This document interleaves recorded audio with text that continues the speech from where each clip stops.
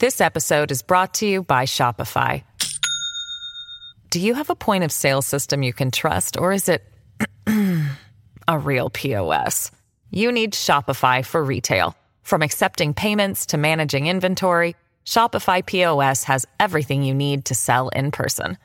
Go to shopify.com/system, all lowercase, to take your retail business to the next level today. That's shopify.com/system. I get texts pretty regularly from you guys saying, hey, what happened to the space stuff? What happened to the science stuff? I like when we do the science. So do I. And we've gotten away from it. So we're going to start introducing it again. We're going to have a discussion now about black holes. Now, the title of this segment and the piece that we're going to be talking about is Our Understanding of Black Holes Has Changed Over Time.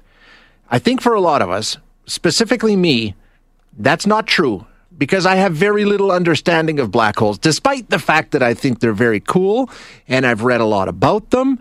I still can't wrap my head around some things when it comes to space, black holes being one of them. So we're going to find out where we started with our understanding of black holes, what we've learned and where we are now. And to walk us through this journey, we have Valerio Ferroni, who's a professor of physics and astronomy at Bishop's University. Valerio, thank you for your time today. I appreciate you joining us. My pleasure. Okay, to have this discussion, first of all, let's define what is a black hole. As far as I know, it's an entity with gravity so strong nothing can escape. Is that the most simplistic way of describing it? Yes. What I've always heard since when I was a kid was that nothing can ever escape from a black hole. There is a horizon that encloses this black hole, which is actually the concept of black hole. Nothing can escape ever from a black hole. If something falls in, it's lost forever to the outside world. And this is what we grew up with, right? Yeah. All the outreach, popular literature said that, but also the technical literature. But things have changed in the past 15 years or so. How? What have we learned in terms of what, did we have things wrong, or have we just added to our elementary understanding? It's progress. We added. So basically what we had before was a simplification.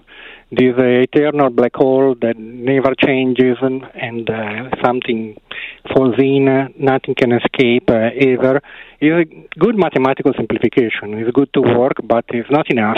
So we have discovered that we need to generalize the concept. And it wasn't just a generalization or adding little bits. The concept of black hole has changed. So what we have done is basically realizing that black holes change in time. So the idea of black hole that we had was something eternal, doesn't change. And when I say that nothing can ever escape from a black hole horizon, this means I need to know all the future of the black hole, and the black hole essentially stays the same forever. But that's not enough. That's not enough because we made progress in science, with the science of black holes. Yeah, sure. So okay. First of all, let's back up. How do they get formed? How does a black hole get created? Do we know that? Yeah, it can be created in many ways. So basically, you need to compact enough material to a region of size that is smaller or confined to the so-called Schwarzschild radius. So this is proportional to the black hole mass. You just need to make matter compact in whichever way you can. Theoretically, you can come up with many different ways. In astrophysics, in the real world, this would happen. We know it happens when a star collapses. A star can collapse and form a black hole. Okay, so a star collapses, forms a black hole. Now, in terms of what we're learning and our new understandings and what we've come to, learn about black holes, what have we learned? And a lot has to do with light, right? Yes, so essentially the definition of the black hole is nothing can ever escape. Light cannot escape from the black hole. This was the old definition. Yeah. The old concept of black hole was there is a surface and gravity is so strong that it pulls back light rays that are trying to escape from the inside so that they never escape. And since Einstein told us that nothing can move faster than light, nothing can ever escape from the black hole.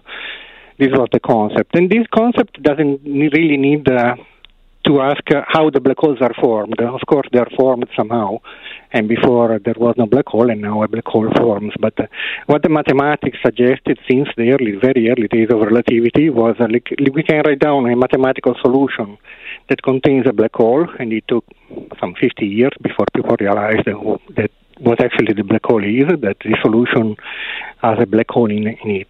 And you don't need to worry how it was formed, but it's too simple. This episode is brought to you by Shopify. Do you have a point of sale system you can trust, or is it a real POS? You need Shopify for retail. From accepting payments to managing inventory, Shopify POS has everything you need to sell in person.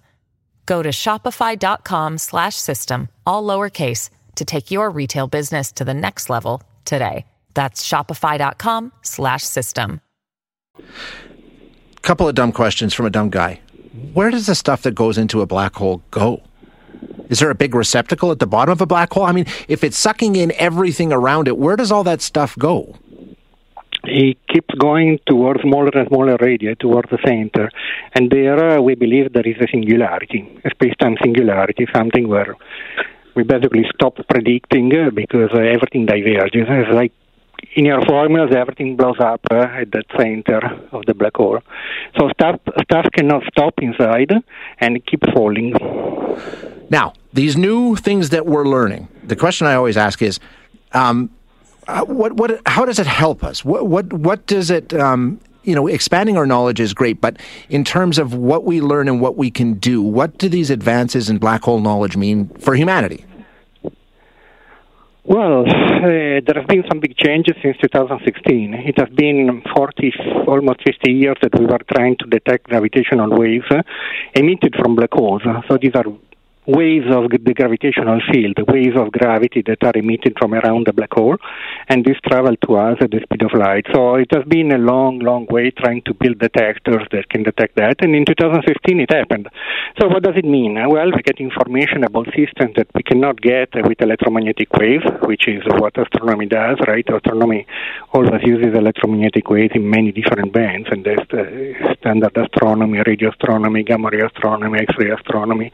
But gravitational waves is something new, something different. So it brings information from regions that otherwise are not accessible using electromagnetic radiation. So that was one of the new things. It really opened up a new branch of astronomy. It's like opening up a new band. First, you cannot see, and now you open your eyes and see. Second, they gave directly some information about black holes, because the first event, the discovery, was telling us something about the merging of two black holes. So now we can actually probe these black holes with a medium that we didn't have. It's something that was in the news a lot, but I can't stress enough that this is a new astronomy, a new era of astronomy, a new era of astrophysics. Then there was something else. When you combine these gravitational waves with information that you receive from the more standard astronomy, electromagnetic waves, you get some new information. You improve on both of these. And it will continue and continue. Valerio, thank you so much for your time today. I appreciate you joining us. Thank you. Thank you for having me. You bet. That's Valerio Faroni, who's a professor of physics and astronomy at Bishop's University.